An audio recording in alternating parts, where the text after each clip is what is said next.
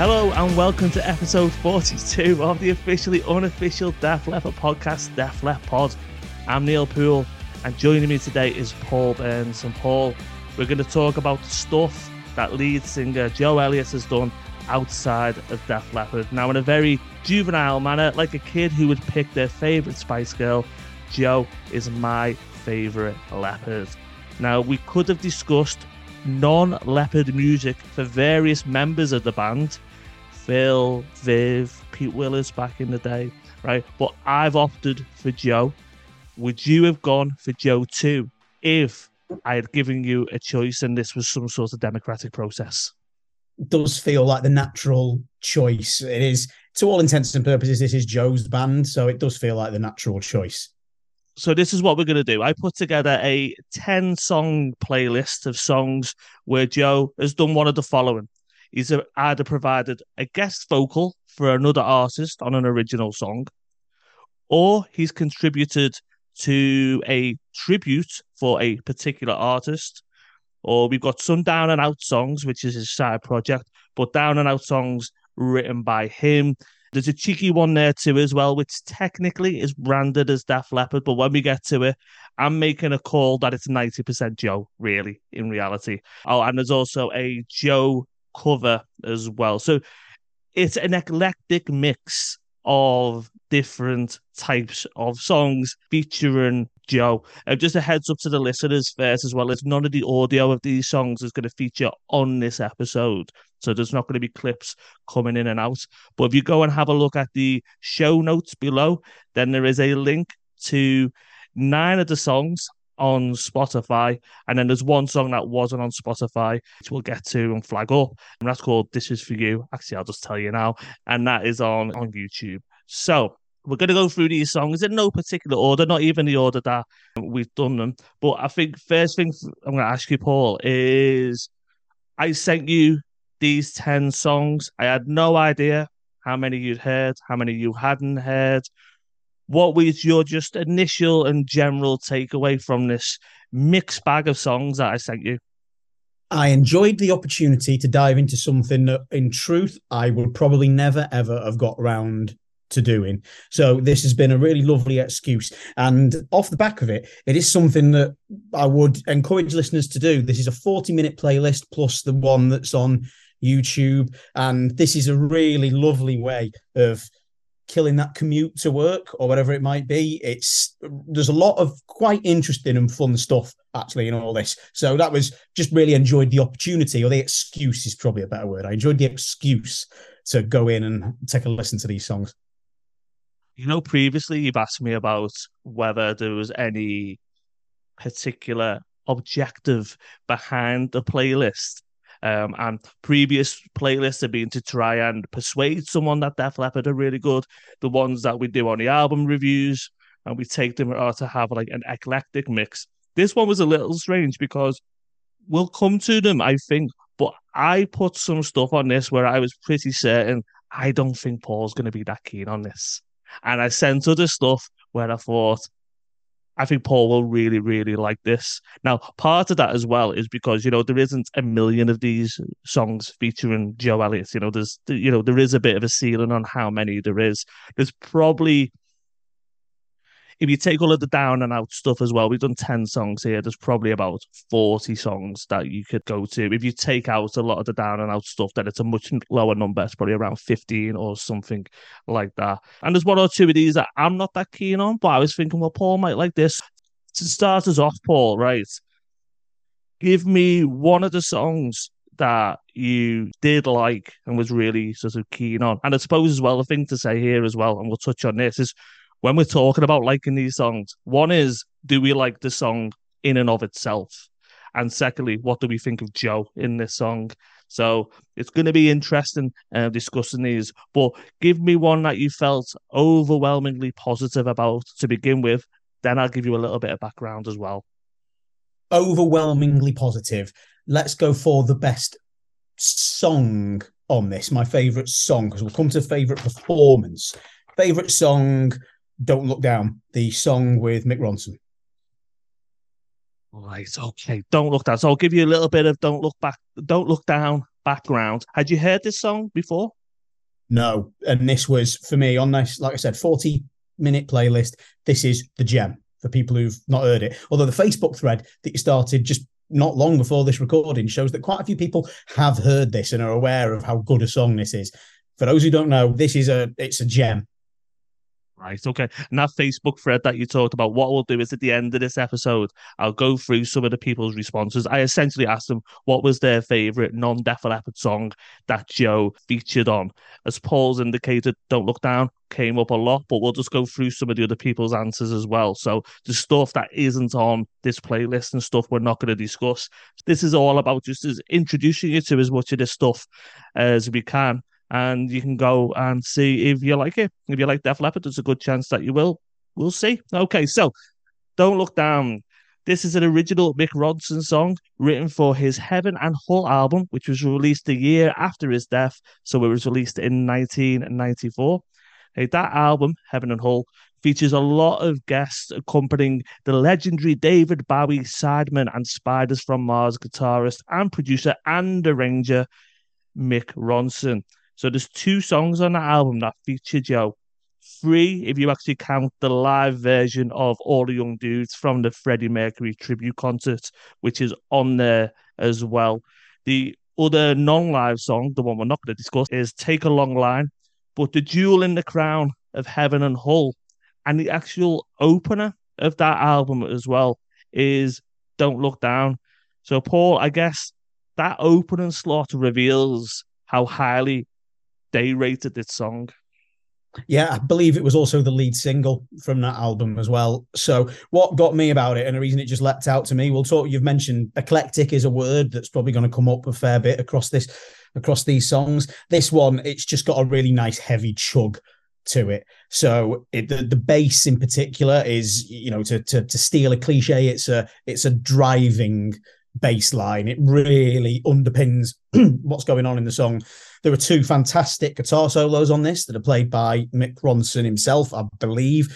And Joe himself, he does sound very of his early 90s ilk. This vocal performance will not come as a surprise to anyone who has enjoyed the Don Valley Show, for example, or some of those beasts, the In the Clubs in Your Face live shows from 92, I think that was.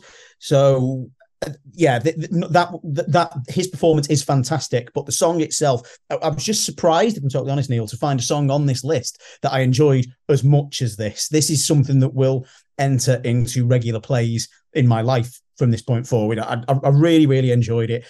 It probably is the heaviest for song on here, and to anyone who's sort of familiar with my music taste of having listened to a number of these podcasts, that won't come as a surprise that it's my favourite. You know what I think's interesting about this song, and I've always thought this, is that, normally when you hear a song, you can say, that sounds a bit like A, that sounds a bit like B, that sounds a little bit like C. And by no means am I saying this is a completely unique song, but I must admit, I find it very difficult to pin down in saying, oh, this sounds like something, to be able to, explain to people in some way what it does sound like. You've read my mind to a large extent, because we've exchanged a few messages in the build up to recording this album, and there's a few things throughout the few of these songs where I've just written down it reminds me of, basically, and for various reasons, and I'll get to the reasons when we get to the individual songs. I haven't written that down for this song.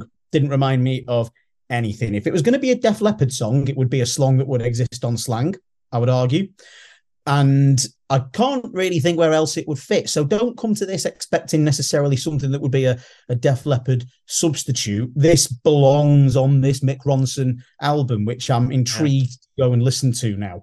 It certainly has its own place in this little playlist. Apparently the lyrics for this were written not by Mick Ronson, but by a gentleman called Colin Allen. No relation, I believe.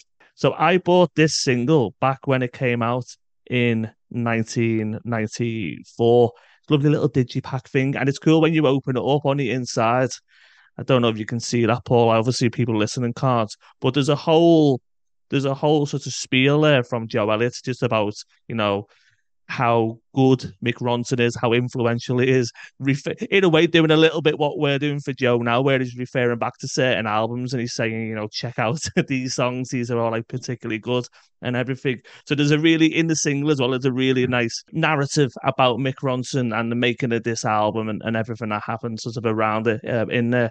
And it's also got as well on top of it three Mick Ronson songs, not featuring Joe Elliott, from a couple of his early albums. I hadn't listened to this, so I rediscovered this song, Paul. I bought it at the time. I liked it. I listened to it for a while, and then I never listened to it for, what, nearly 20 years, I would say. And then when I was doing the Desert Song episode of Def Leppard Pod, which touches a lot on Mick Ronson, I dug this song out again. I was blown away by how good it was. So I'm really, really happy that you hearing it from the first time as well. We're so impressed by it as well.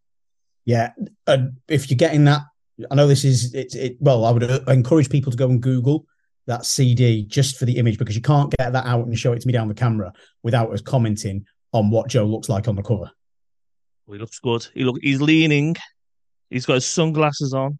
He's got like he's got a skull tie-dye type vest on. He's still a bit mullety, fringy, I would say. You know what I mean? He's not 1995 Joe. My favorite Joe. Is that your favorite Joe as well? My favorite Joe as well, yeah. But I've got a massive soft spot for any hair metal, glam metal look, and Joe is peak hair metal look on this. Yeah. He looks absolutely brilliant. So go and, do you know what? Google image the single or go and buy it just so you've got a copy of the cover, so you've got a piece of eye candy, because he just looks wonderful.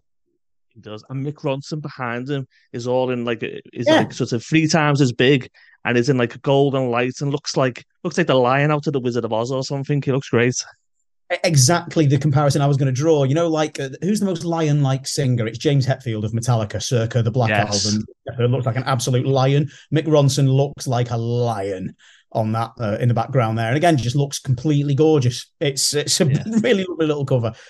And just one last thing on this, I just wanted to say what I love about this song as well. I mean, you got the cool riff, the boom, boom, boom, boom, boom, boom. It sounds better than that, but it does sound a little bit like that. But it's got Mick Ronson on vocals as well. So that double track vocal that you can hear is not actually Joe double tracked, it's Mick Ronson. Because if you go back and listen to those early Mick Ronson songs as well, he's got he's got a cool voice, quite unique as well. So yeah, definitely check out this song. This is a hit. I haven't put together any sort of scoring mechanism or anything, but I think this gets a unanimous from me and Paul thumbs up. So definitely go out and check it. Right, next, Paul, what I want you to do is give me one where you're struggling to think of anything to say about it. Yeah, let's get them out of the way. We'll go for Almighty Love. He sounds great. So to get performance, to not want to repeat myself, because there's some points on this where it's really worth digging into Joe's performance. But this is, he just sounds good on this. This is a pleasant ballad. I didn't have anything else to say about it whatsoever. Didn't do anything for me, I'm afraid. That's not a problem. Okay, so song, as you said, it's called Almighty Love. It's an original song, which is written and performed by M. Greiner, I believe you say her name. And this is from her 2006 album, The Summer of High Hopes. And Joe provides a guest vocal on this in the second verse and the chorus. Right. Do you know what? I thought when I heard this, I don't believe in musical guilty pleasures. I've always said that. I've always said, no chance. If you like something, you like it. Never, ever be ashamed of what you like or anything. Okay. But when I was listening to this at first and it came on, all of the toxic masculinity deep within me was screaming, you just really can't like this song. It's just way too, I don't know, I'm trying to think of a word, just a bit flowery and saccharine. And it's just, it's a bit, bear in mind, this is a person who got into music from Love Bites, which is the most ballad ever, and like sort of full of like love and emotion and all of that, I right? Yeah, so I'm talking from a high tolerance level of sweet, sweet music, shall we call it? But even I found it a little bit much, and I was like, oh.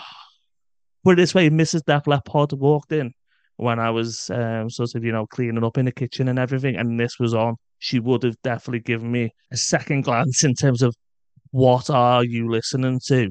Did you feel that sort of sense of sort of not shame? By the way, I am going to turn this around in a minute, just in yeah, case it's anyone's listening and thinks I'm being horrible. I'm actually going to get to my point in a minute. But did you feel that too, or was that just my? so for me, I think we can see where you're probably going with this because, like you said, you don't have guilty pleasures as such. For me, I did find it cloying. I wouldn't hesitate. What I will say is, I think if you're someone who's minded to like the work with Alison Krauss on Diamond Star Halos, you might like this. This is it's like an adult contemporary pop ballad. So it's not rock. It's not out and out pop. Yeah, adult contemporary ballad. I think the main problem for me is that I've only listened to it 3 times coming on. So all these songs I've listened to 3 times. I'm not entirely convinced it's a particularly good song, if I'm totally honest. It sounds like the chorus had other places it could have gone, in my opinion. So that also forms part of it. But am I right here? Are you going to now say you like this? Well, I do. I've listened to it quite a few times now. And I'm not saying that listening to it more than 3 times will change your mind. But you know what? I thought, Saka, I actually really, really like it. I think Joe sounds great in it. I've got a thing for Joe singing this type of song. So, when he was on the Taylor Swift country music thing that he did and he sang Love Song, he can eat these types of songs up for breakfast. I don't know if it's because of the register or the key that they're written in or anything. And we've talked before about Joe's sort of sweet spots in terms of, where he sings and everything.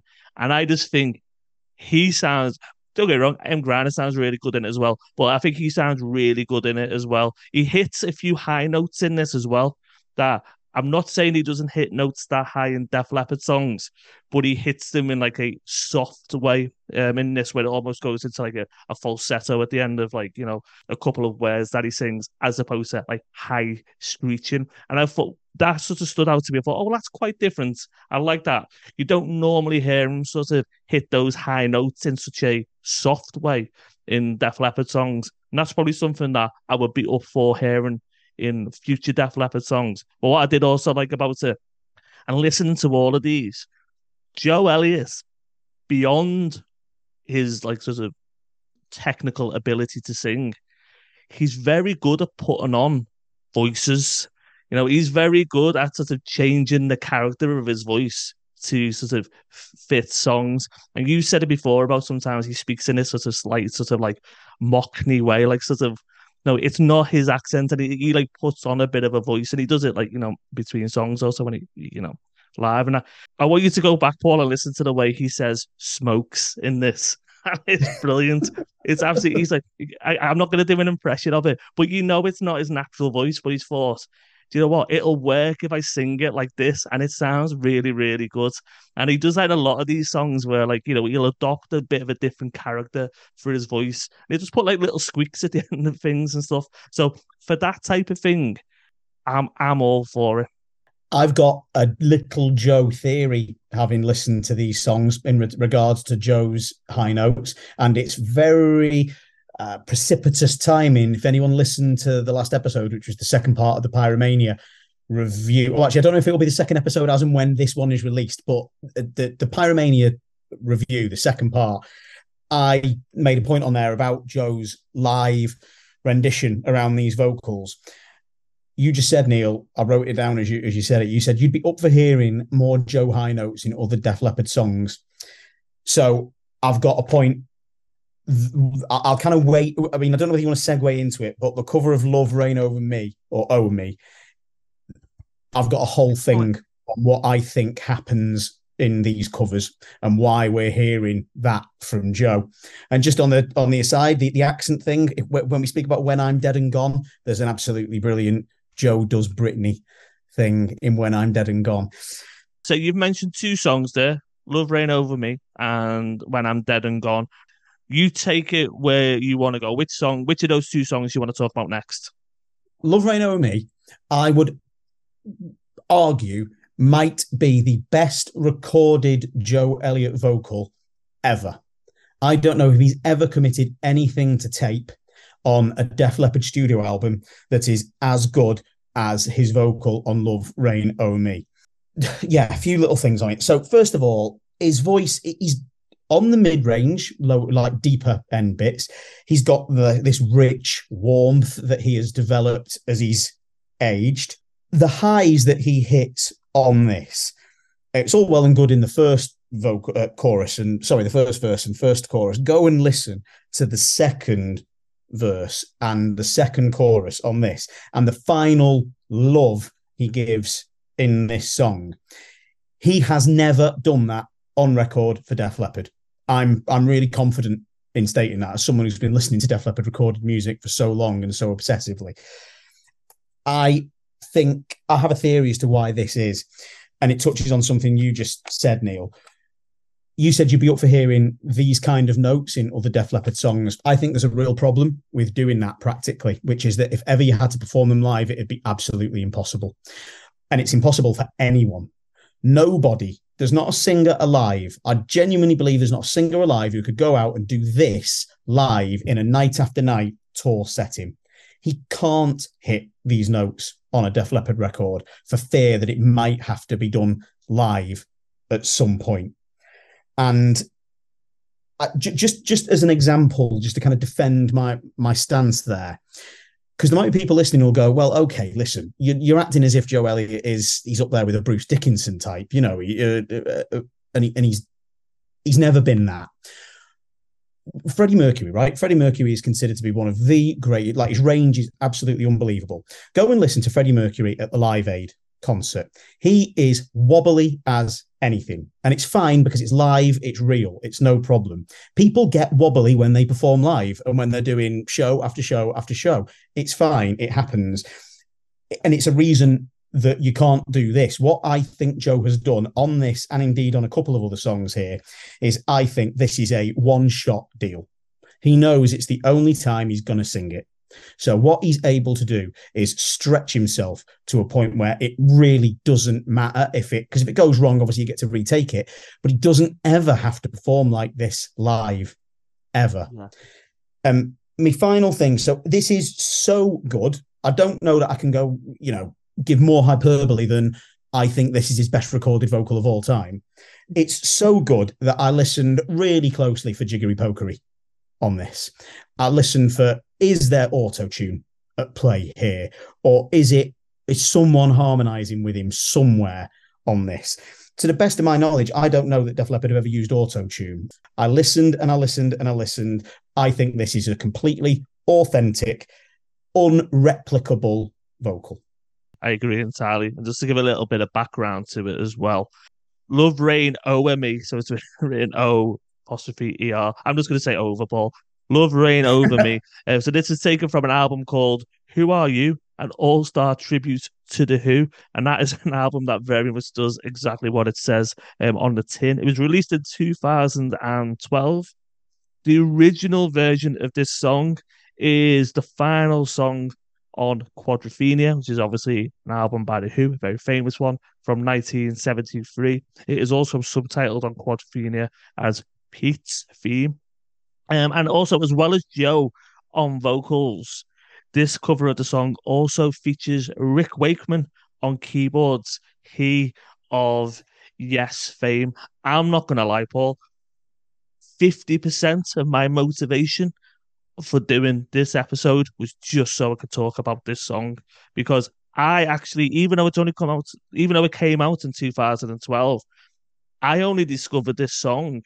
I don't know if it was, I can't even remember. It was either just after Christmas or just before Christmas. I can't remember. And it was actually Joe Elliott who played it himself on his Planet Rock radio and show. And he put it on, and I was like, and it was literally one of those. I had this a couple of times on Diamond Star Halos where I did actually think, is that definitely Joe Elliott? So there's a bit on. I thought that at first when I first hit this guitar, I was like, that really doesn't sound anything like Joe or Def Leppard. And then I listen to it, then you hear it, and then it is because, after years, you're sort of familiar with its voice. But this one, those high notes that he hit, I think you're absolutely right that they don't feature anywhere on a Def Leppard song because I had to really go back and think, is that definitely Joe? And it is definitely Joe. That bit where it's the love, isn't it? It's when he shouts the word, or sings and shouts the word love. It's just fucking amazing. It really is like quite like spine tingling stuff. Now, I did something, Paul. What I did is I thought, I bet you there's loads of covers of this song, right? So I went out, okay, on my streaming service of choice. You can probably guess what it is, considering there's a link to it in the show notes. And I just searched that song and then I just listened to loads and loads of different versions of it and the reason is I am always aware of my Def Leppard and particularly Second Dad Joe bias. So what I thought is, right, am I just over egging this? I'm going to listen to a load of other people do it now, and they're all going to sort of bat it out the park. That's fully what I was expecting. And I'm the first one to admit that pretty much any song that's got Joe Elliott on, I'm going to give the time of day. And just the very fact that Joe Elliott's voice is like a warm blanket of my lifetime to me and just comforting, if nothing else. Even if it's the shittest song in the world, and even if he's not very good on it, I'm probably still going to quite like it. So I'm being open and transparent here in my biases, right? I listened to the original, right? If there's any Who fans listening, right, he's better than Roger Daltrey on this. I don't give a shit. I don't give a shit what you say. Send stuff to me in the post, bullets, pig's hearts, whatever you want. He's better than Roger Daltrey on this. He is. I listened to a version with Eddie Vedder singing it, right? I love Eddie Vedder. I love Pearl Jam. They're up there like the sort of, just below sort of Def Leppard for me. And there's some bits of Pearl Jam I like more than Def Leppard. And I love Eddie Vedder so much, right? He's not as much as a second dad, but I love that man, right? Not as good as Joe. He's just not as good as Joe. So on this song and this song only, I'm telling you, the best vocal I've heard of anyone do this is Joe Elliott. Yeah, I've heard this song covered loads of times. I didn't dig the same way you did, but this is a really common cover. And yeah, with absolutely I mean, if people want to come back at me and say, for example, well, hold on, Stage Fright or She's Too Tough, which is a really high register song all the way through. But the thing that they don't have is those songs are high register and that's about it. And it's in that screamy bit. They don't have the warm bits that this has as well. I mentioned on the last episode the treacly bits that Joe now has. So this has got that as well as these highs. And it's not just the note, actually, it's the power of the voice. That's where the Mercury Dickinson thing really stands up for me on this, because those two people are operatic in their delivery. I don't think that's a word previously I would ever have prescribed to Joe. You can absolutely prescribe it here. It's not just the high note, it's the power of the delivery. And I think we've got the perfect combination one on this one where it's Joe's performance is the best of any of the songs, I would say, on this playlist that we're talking about. But secondly, it's a brilliant song. I'm not a massive Who fan. I sort of pick and mix what bits of Who I like, but I think this is a really, really good song. Right then, so we've done glowing praise on 2 out of these 3 songs so far, and then we've had the other one, which I liked, you were less keen on. If there's any elephants in the room, I don't know if they are. Give me your elephants in the room in terms of things maybe that you weren't so keen on. Well, didn't like Under My Wheels, to be honest. I do love their cover of Alice Cooper's Elected on that's from that Tilburg show as well. It was mentioned on the last episode, isn't it? I think. I don't actually think this is in direct contrast to what we just talked about. It almost sounds like this was a one-take vocal, because I don't think Joe sounds all that good in the early part of this song. He does seem to warm to it, so it almost sounds like it's a one-take vocal because he's warming up as he goes through it. I wanted to fact check something on this. Is it Did it appear on the Promises B-side? Is this a 1999 recording, or have I got that totally wrong? Don't think it did. Someone might be No. able to correct me on that. It was off an album called Welcome to the Nightmare, an all-star salute to Alice Cooper, and that was released in 2005. This has actually got Phil Collin on it as well as Joe Elliott, but it's not Def Leppard. It's just them two. Really, it comes from that album. Just a bit of background, and then we'll come back to it. Is the original version of the song is the opening track and the first single from the 1971 Alice Cooper album Killer. And you can also find it in the Def Leppard Volume 3 box set on the Year 2 CD or record. I don't think it was on Promises. I may be wrong. And the reason that I think that is partly what you've just said. I really like this song. And like I said, you put Joe on anything, I'm gonna like it. So if you take a song that I like and then you put Joe Elliott on it, I'm gonna like it. But it does sound like there's obviously a band being put together to be able to, sort of construct this song. And it's really about Joe's vocals on top of it. And then you've got a Phil Collins as a solo in it. So I agree, it does sound a bit like that. There's another solo. There are two positives out of this that I really enjoyed. First of all, there's a saxophone solo on this. And if you're playing a saxophone solo, you have my attention. And at the very end, Joe says, I don't want to get my hands dirty, and finishes it with a laugh as well, which was a theme of a recent episode. But he called back to slang a little, like with the I don't want to get my hands dirty. And that's not the only time in this playlist that you put together that happens, actually. So we'll get to that. Yeah, I just, to be honest, I wasn't a big fan of the song. I wasn't a big fan of the song. I didn't like the way it was put together. It's this one, yeah, this might be alongside Almighty Love. Yeah, I don't know. This is kind of at the lower end for me. That cover of Elected, the live cover, what Def Leppard do, I think, when they cover that particular song, we've just talked about The Who, and I'm not a big fan of The Who at all, but there's a cover of I Can't Explain by the Scorpions, and what the Scorpions do in that cover is they somehow find the melody or somehow accentuate the melody. That's what Def Leppard do in their live performance of Elected. They are this heavy melody monster, aren't they? Def Leppard, and they in the Elected cover they really draw that melody out of it. It's lovely. But this one, yeah, sax solo, it's a sax solo that hands over to Phil, which is nice. There's something here to enjoy, but just I'm not a big fan of the song.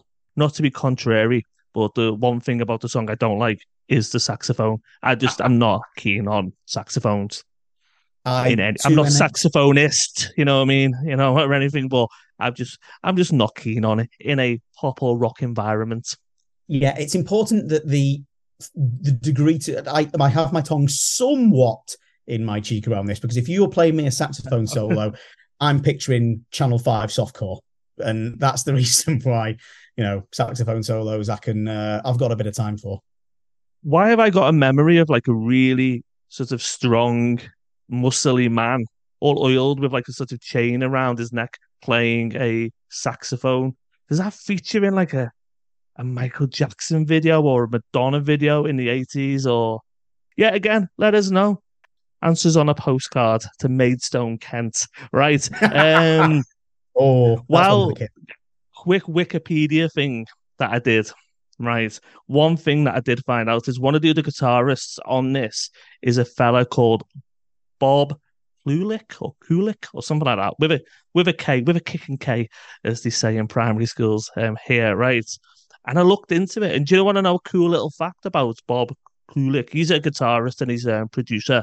When Kiss auditioned for a guitarist before Ace Frehley joined the band, he was at the same audition, and they thought he was really good and everything, but they gave it to Ace instead, and that's the fella who plays the guitar on this. I thought that was that was a good little Wikipedia rabbit hole fact that I found.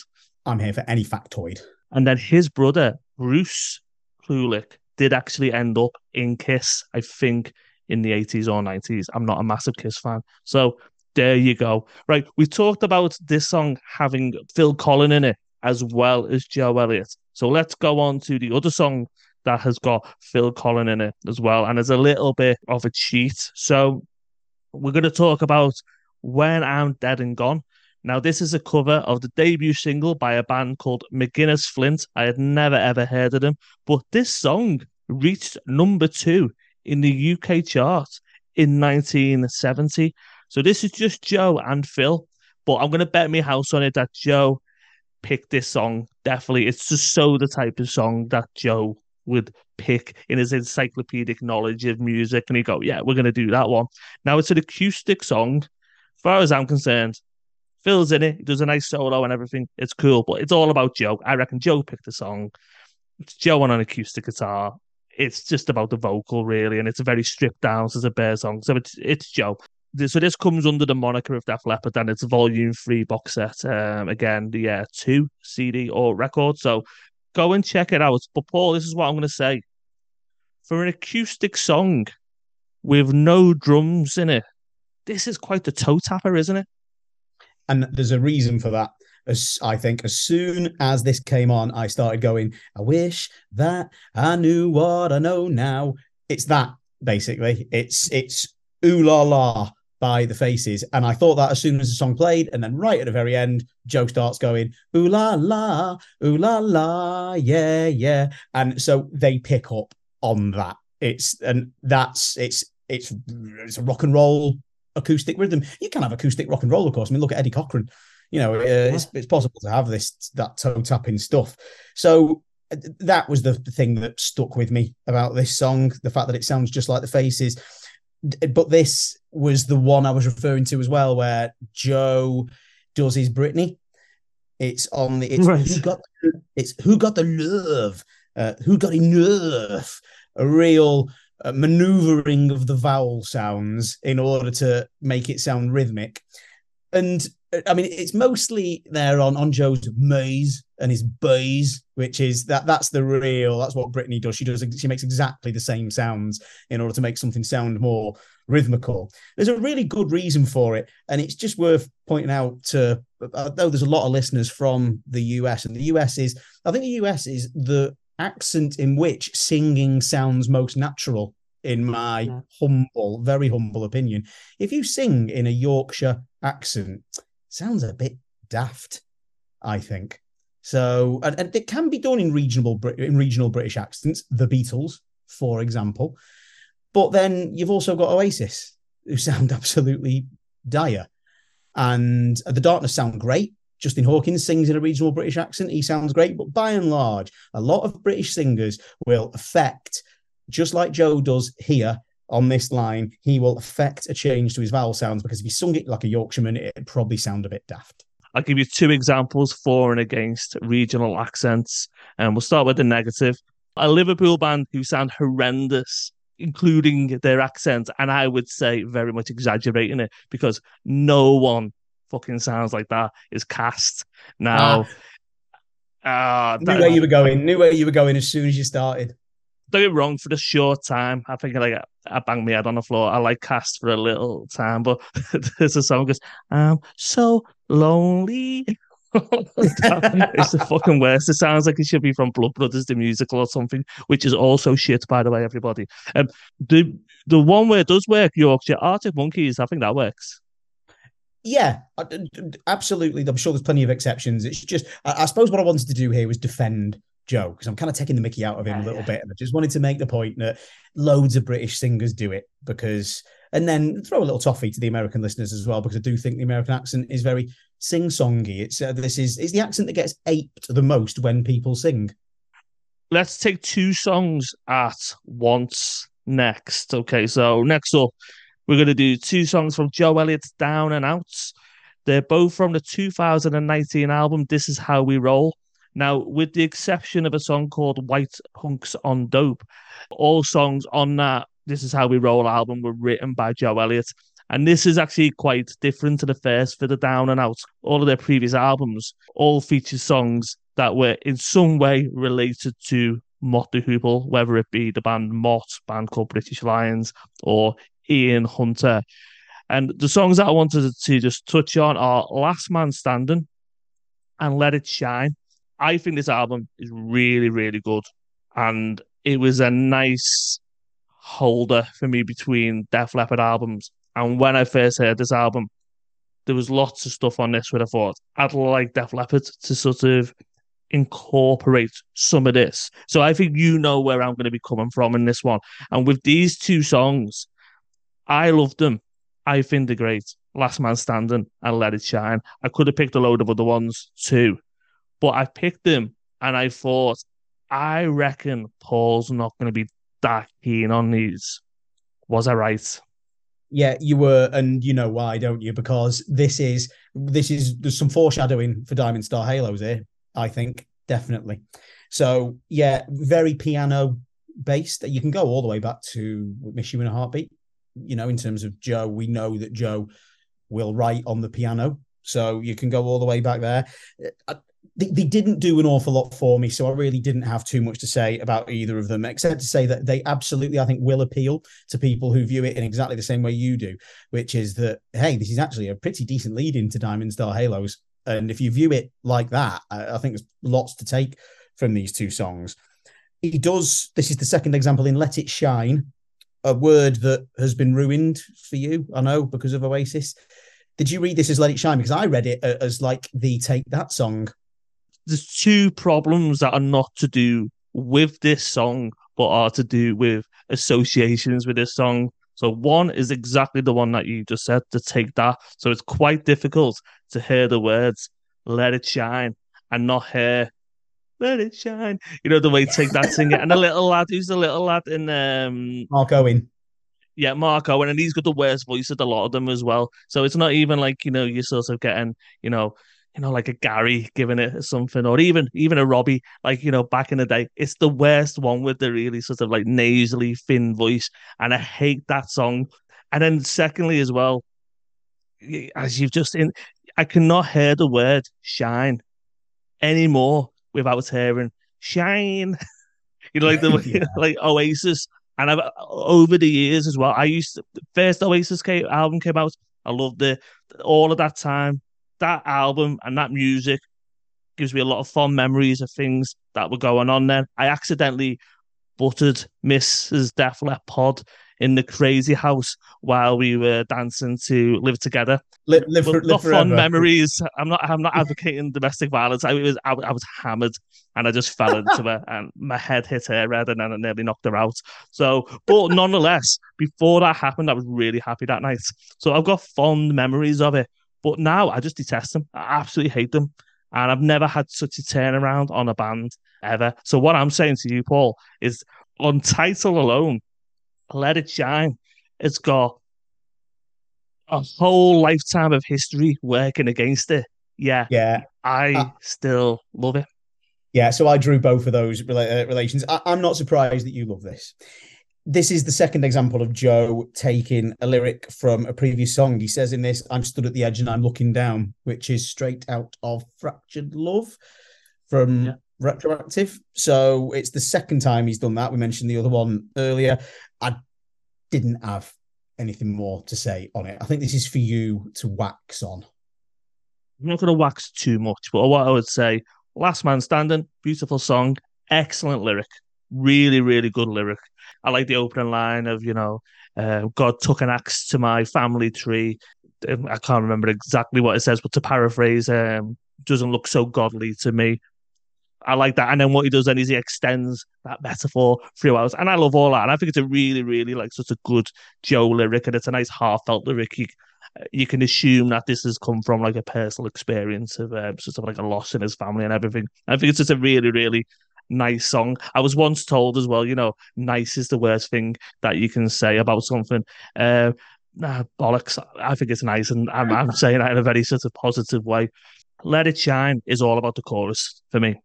I think that if you even in the whole Def Leppard catalogue, I think that's one of the best choruses I've heard for years in terms of like Def Leppard and Joe Elliott output. I think it's such a cool, catchy, happy, sway chorus.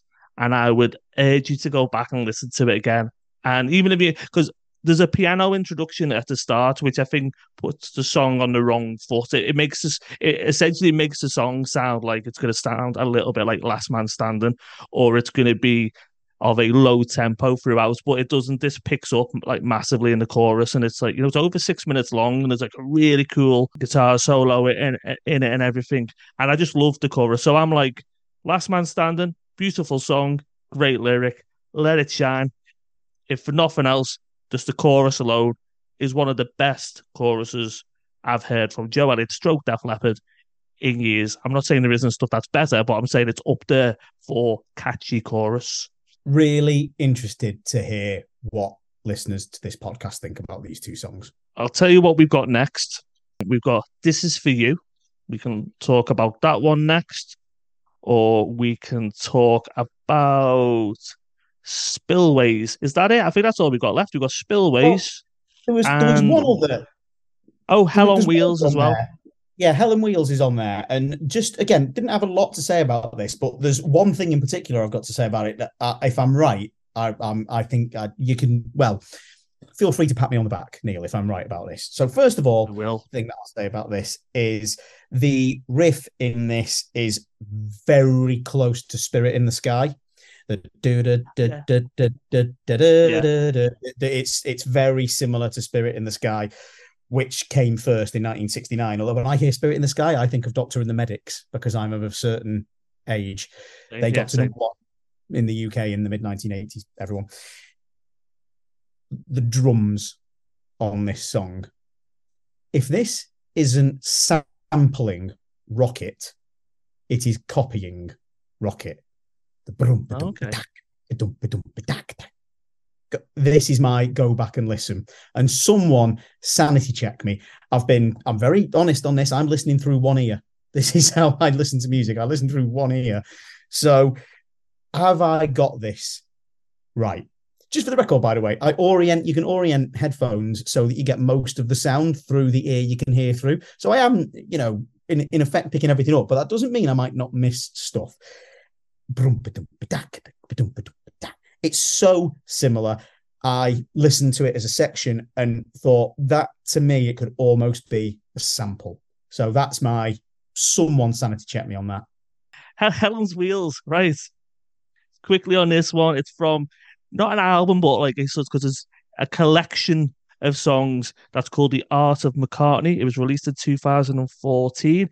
It features a massive 42 songs covering Paul McCartney solo work, as well as the Beatles, and like this song, The Wings.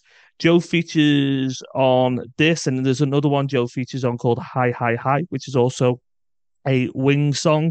Right, I opted for this track, though, Helen's Wheels.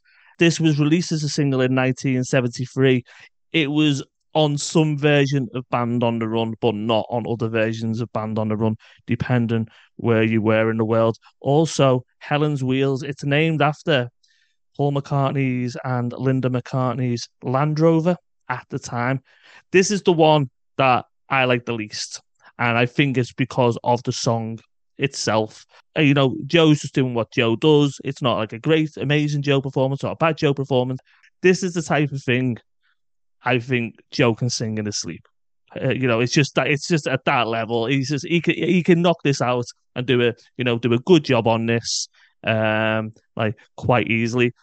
One thing I would say about it, and this might relate to what you just said, it is starting to grow on me because I've started listening to it really loud, in terms of not on headphones, but in this room, in the Sparkle Lounge where I am now, and just whacking it up. And it's definitely one of those songs that benefits from just whacking it up like really, really loud. I like this. This was this was probably my sort of sleeper hit on this. I'm not familiar at all with too much Wings stuff. It's the stuff that everybody knows. So Band on the Run, Live and Let Die, that kind of thing. I'm really not very familiar at all. I enjoyed it, and I think because of the first thing I heard, a bit like When I'm Dead and Gone, the first thing I heard in there was something that I recognised from the Faces. This, to me, I just recognised Spirit in the Sky straight away, and there were no guilty pleasures. Spirit in the Sky, I think, is a great song. So yeah, I enjoyed it from kickoff. Don't have too much to say about it beyond the Spirit in the Sky thing, and I'm going mad about this Rocket drums thing. I really want someone else to do the listening and see whether they think I'm talking complete wham or whether I'm onto something. There might be a link there in terms of what's really telling to me on this song is it's from 1973.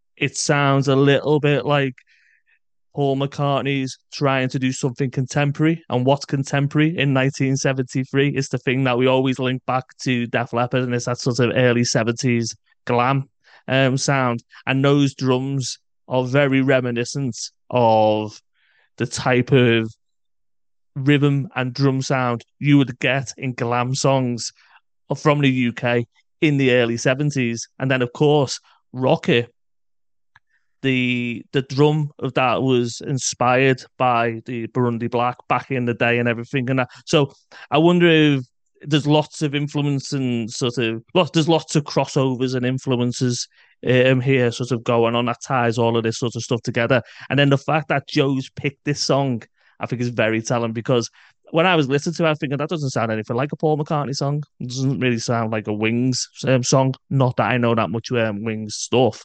So I think it's quite an obvious song for Joe to pick in terms of maybe not doesn't sound like Paul McCartney, but it sounds like a lot of the other stuff from the early 70s that, Def Leppard talk about. I can see you looking something up, Paul. What are you looking up? Just checking the year. So Burundi Black 1971, this song 1973. It backs up completely what you've just said, and maybe that's what I'm picking up. There you go. Right, we've got 2 songs left. Okay, we'll save the latest one to the end. Okay, and next up we're gonna go. This Is For You. So this is a cover of a Mick Ronson song. So it's not a song that Joe Elliott is doing with Mick Ronson. It is a cover of a Mick Ronson song.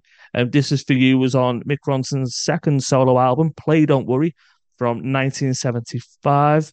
Now, this song, I've read, was written, well, not written, it was recorded for a Mick Ronson documentary called Beside Bowie, the Mick Ronson story. I feel sorry for Mick Ronson there. He's got a documentary about him called the Mick Ronson story. But what they've done is they've called it Beside Bowie. You know what I mean? Yeah. So it's like, poor fella. Always the bridesmaid, never the bride. Yeah, exactly. Anyway, that came out in 2017, that documentary. So do you know what I did on Saturday, Paul? I watched the whole thing, right? Because I was interested in it. I was interested anyway, to be honest. I thought that sounds like a documentary I would like to watch. And I just wanted to hear where this song figures and features in it. I can confirm it absolutely does not. It's not in it. And then at the end, when I was watching the credits to see if I'd missed it, and it lists the music that's in there, it is definitely not in there. So, hey ho. But I'm really glad that Joe did this. Now, this song actually featured in the Desert Song episode of Def Leppard pod because it's about Mick Ronson. I love this song and I think it's great. And I think if you like Joe Elliott, Def Leppard, and you like early David Bowie in terms of Ziggy Stardust era David Bowie, because the Mick Ronson stuff from the early 70s, the solo stuff, sounds like David Bowie.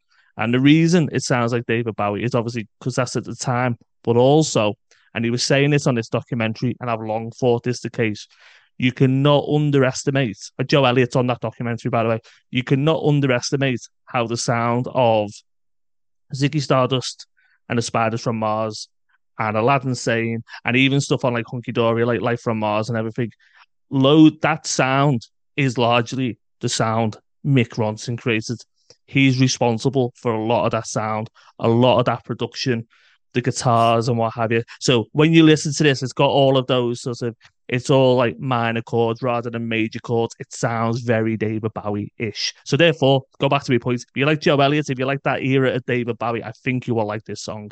And I'm not that keen, to be honest. It didn't do anything for me. I did have a question in terms of personnel, because again, I think this is going somewhere in this song in terms of Diamond Star Halos.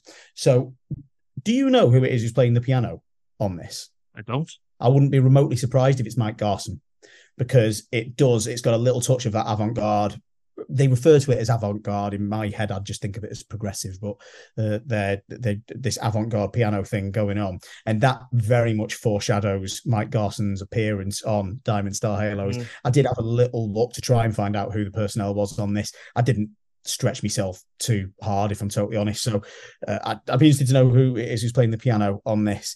I think maybe me sort of key thing on this was I'm not a massive fan of acoustic work, acoustic rock, definitely. I'm not someone who wants to hear people unplug, frankly. Stick an electric guitar in and start wailing around on that. I want you in tight pants and I want you in long hair. That's what I'm looking for. So look, this is a nice chord progression. It's not a bad song, but it didn't do anything. It didn't touch my Def Leppard bone. If you'll pardon that phraseology. Touch my Def Leppard bone. Yeah. So apologies, but I am in disagreement with you generally in terms of the placing of this one. No problem whatsoever. Okay, so we've put it out there. I love this song. I think it's great. I think it's really poignant. I think it's a beautiful song. I think it's a lovely song. I think Joe Elliott does a great job on it. The reason you can't find out that much about it is I've dug everywhere. The only place this exists is a video on YouTube. I can't find it anywhere else, whether it be in hard copy or whether it be, on any streaming service or whatever. So because of that, you're not able to access those credits that you would normally do. So I love it. Paul's not that keen because it doesn't touch his Def Leppard bone, quote. What do you think? Does it touch your Def Leppard bone or not? Let us know via the normal social media channels. So the final song, Paul, that we're going to talk about, and I'm not going to lie, said 50% of this was so I could talk about Love Reign Over Me. I sort of reckon the other 50% is so we could talk about this, which is a very exciting and recent release. This is Joe featuring on the track Spillways by Ghost, released very recently on the 27th of January 2023. What was cool about this is it came out of the blue, with the only indication of its release and existence even being a very strange YouTube video, which came out the night before on the 26th of January, which sees Joe in a Dublin pub. Ask me about that Dublin pub in a minute, Paul, where he's singing this song on a karaoke. Then he goes into a weird trance-like state, and then we see him drawing like a neon triangle or something like that. So the original version of this song obviously features on Ghost's Impera album, which was released on the 11th of March 2022, and as a single in July 2022. The original, of course, doesn't feature Joe Elliott on vocals, but the singer Tobias Forge. I believe I've pronounced that correctly. So this is one where there's been a bit of a love-in between the band. When that Impera album came out, lots of the interviews were saying that, they approached it in many ways that Def Leppard did, and they were almost looking for that Def Leppard sound. A few years ago, Phil Collen got Joe into Ghost, and then I think Joe's listened to that album, plus he's got wind of the nice things that they were saying about Def Leppard. They've got together, and then essentially it's the exact same track. There's no difference to what's on the Impera album, except they've taken off Tobias Forge's vocals, except for the first couple of lines he is on it, and then Joe's recorded his own vocals, and they've just copied and pasted that in, or whatever they do. So first things, Paul, Spillways, did you know this song originally, and what do you think of it? It's a great song, and I did know it because Impera is a fantastic album.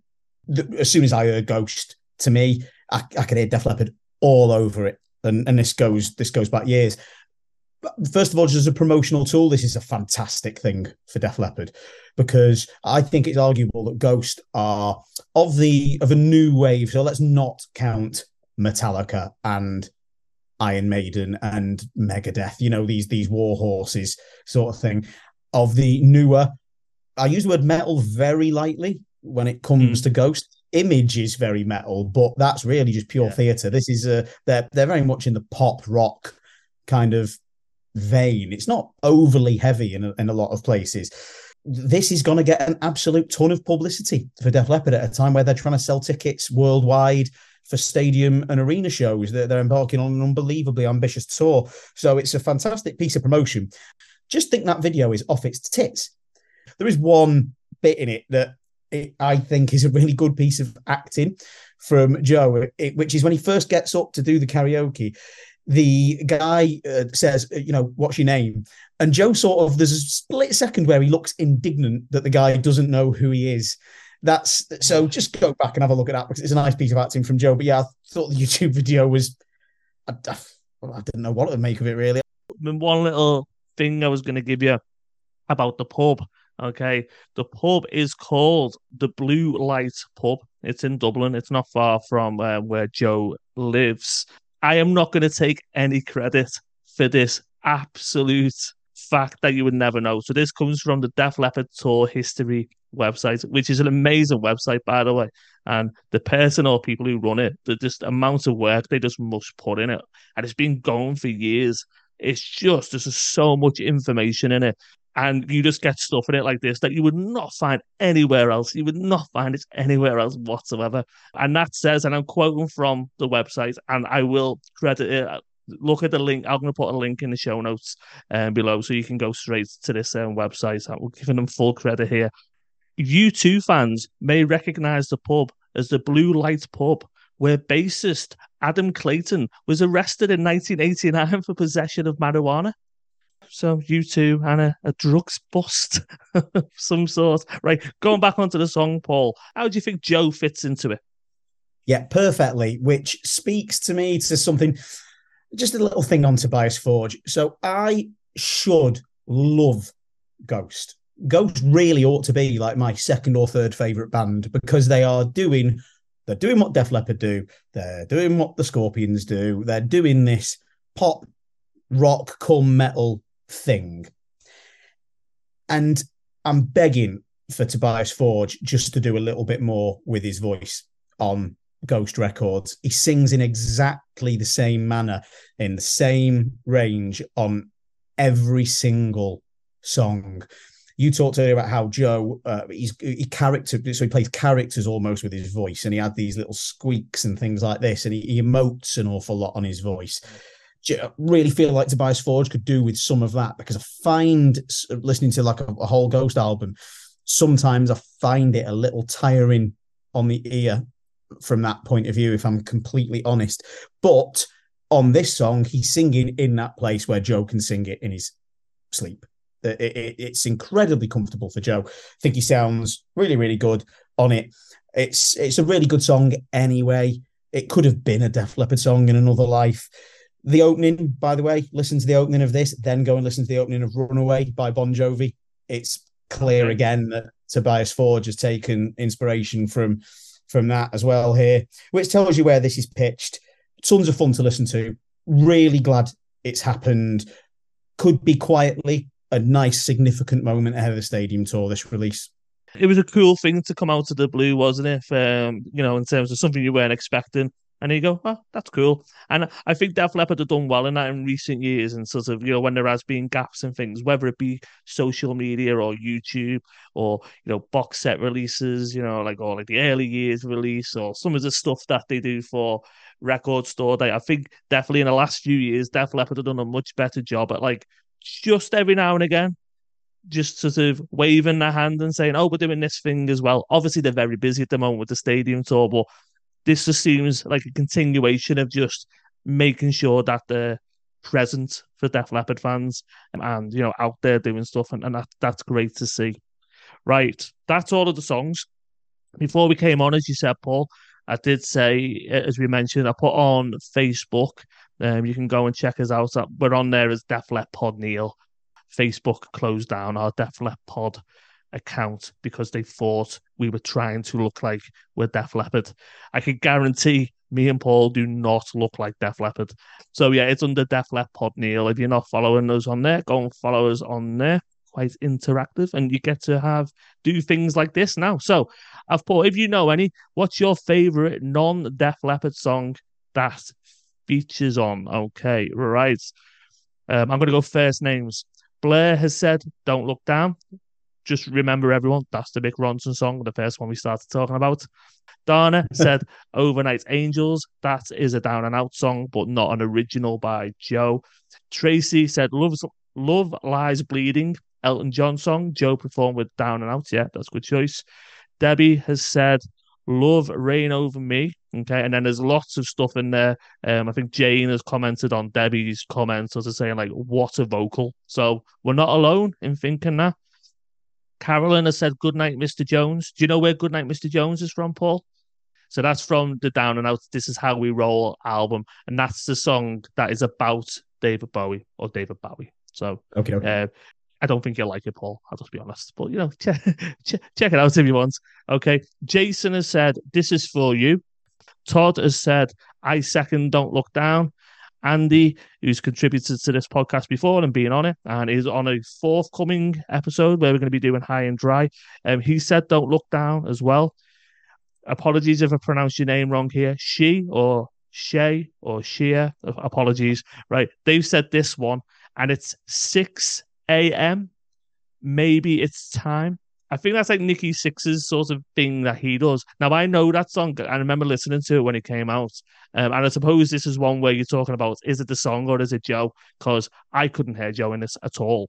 But I'm assuming someone else might be able to hear him, but I'm assuming this person really likes the song as well. Do you know that one, Paul?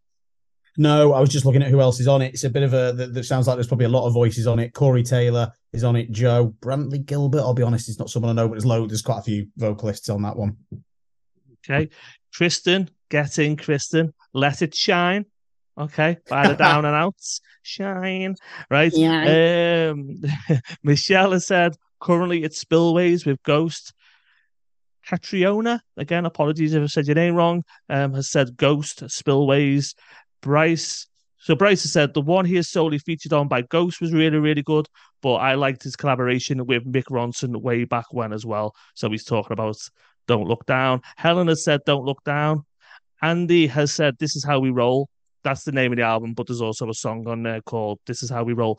You know what? Maybe they're the ones that, if you were going to like that Down and Outs album, maybe it's a sort of faster, rockier stuff on there that you might like, the non-acoustic, non-piano stuff. "This Is How We Roll" is one of them. Sakis has said "Marionette" or "Overnight Angels." I think they're both Down and Out songs, or "Overnight Angels" certainly is. I assume "Marionette" is off one of the earlier ones. Penny has said, "I Hate How Much I Want You" by the Struts, or "Don't Look Down" by, with Mick Ronson. Sorry, that Strut song, Neil, is brilliant. Are you familiar with that one? I am. Is that the one where it's Joe's at the start and they're doing that little King of the Leopards and all of that? Exactly that, yeah. Brilliant, cracking song. Karen, "Don't Look Down." Karen has put, "Here's one I heard Joe play on his radio show." She's then put a YouTube link, and it's Junkman, Tracy Hunter featuring Joe Elliott and Phil Collen. Right? Okay, we'll have to go and check that out, Paul. I've never heard of that one before. Mariana said Spillways, the Ghost one. Victoria, Spillways. Stephen, "Don't Look Down." Laurie has said "Love Lies Bleeding," "Funeral for a Friend." We had that earlier on. That's Down and Out. Kenyon, "Don't Look Down." I didn't realize so many people have replied. Rachel has said "Hi, Hi, Hi" on the tribute album, "The Art of McCartney." He just sounds like he's having so much fun. Steve has said "Don't Look Down."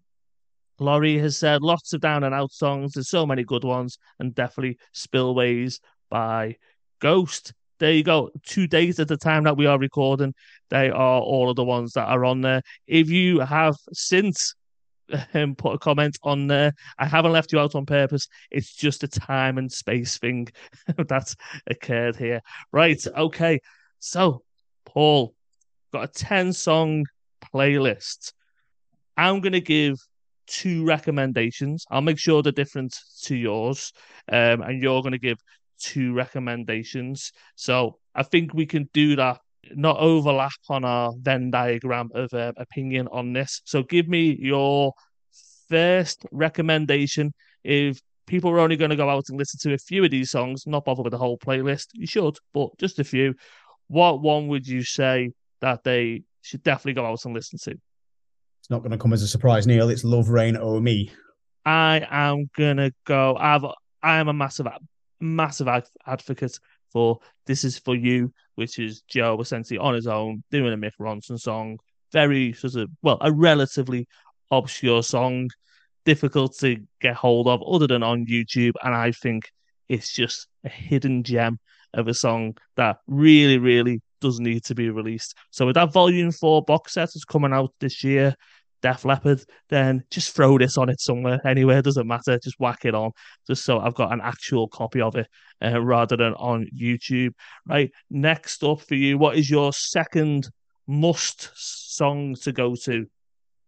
So I'll pick the best performance in the first instance. I'll pick the best song. In the next instance, it's Don't Look Down, the Mick Ronson song, which I think from a quick mental tally, that's the one that most people think went for in the Facebook.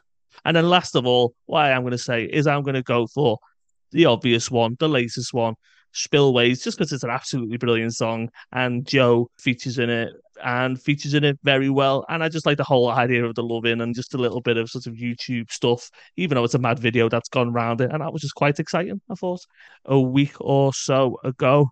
Right, Paul, thank you very much for coming on to Def Leppard Pod. If we were going to do this again, with a different, I was going to say character then. Yeah, a different character from the Def Leppard story. And we were going to look at the sort of side projects. Who would you go for? Well, Vivian feels like the obvious person, I suppose, in terms of volume. So maybe Vivian. How much stuff has Sav actually done? Is there much volume there from Sav at all? Is there any idea? No, there's hardly anything from Sav. There's a couple of like demos that you can find in the deeper recesses of YouTube and things. But in terms of official musical projects he's done, he is very monogamous in terms of, he's just got one lady band in his life, and that is Def Leppard. So you're saying Vivian Campbell? Yes, I think that's the obvious one. Right, it's a date. Next time we do something like this, we're doing Vivian Campbell. Thanks, awesome. Paul. Take it easy. Cheers. Bye-bye.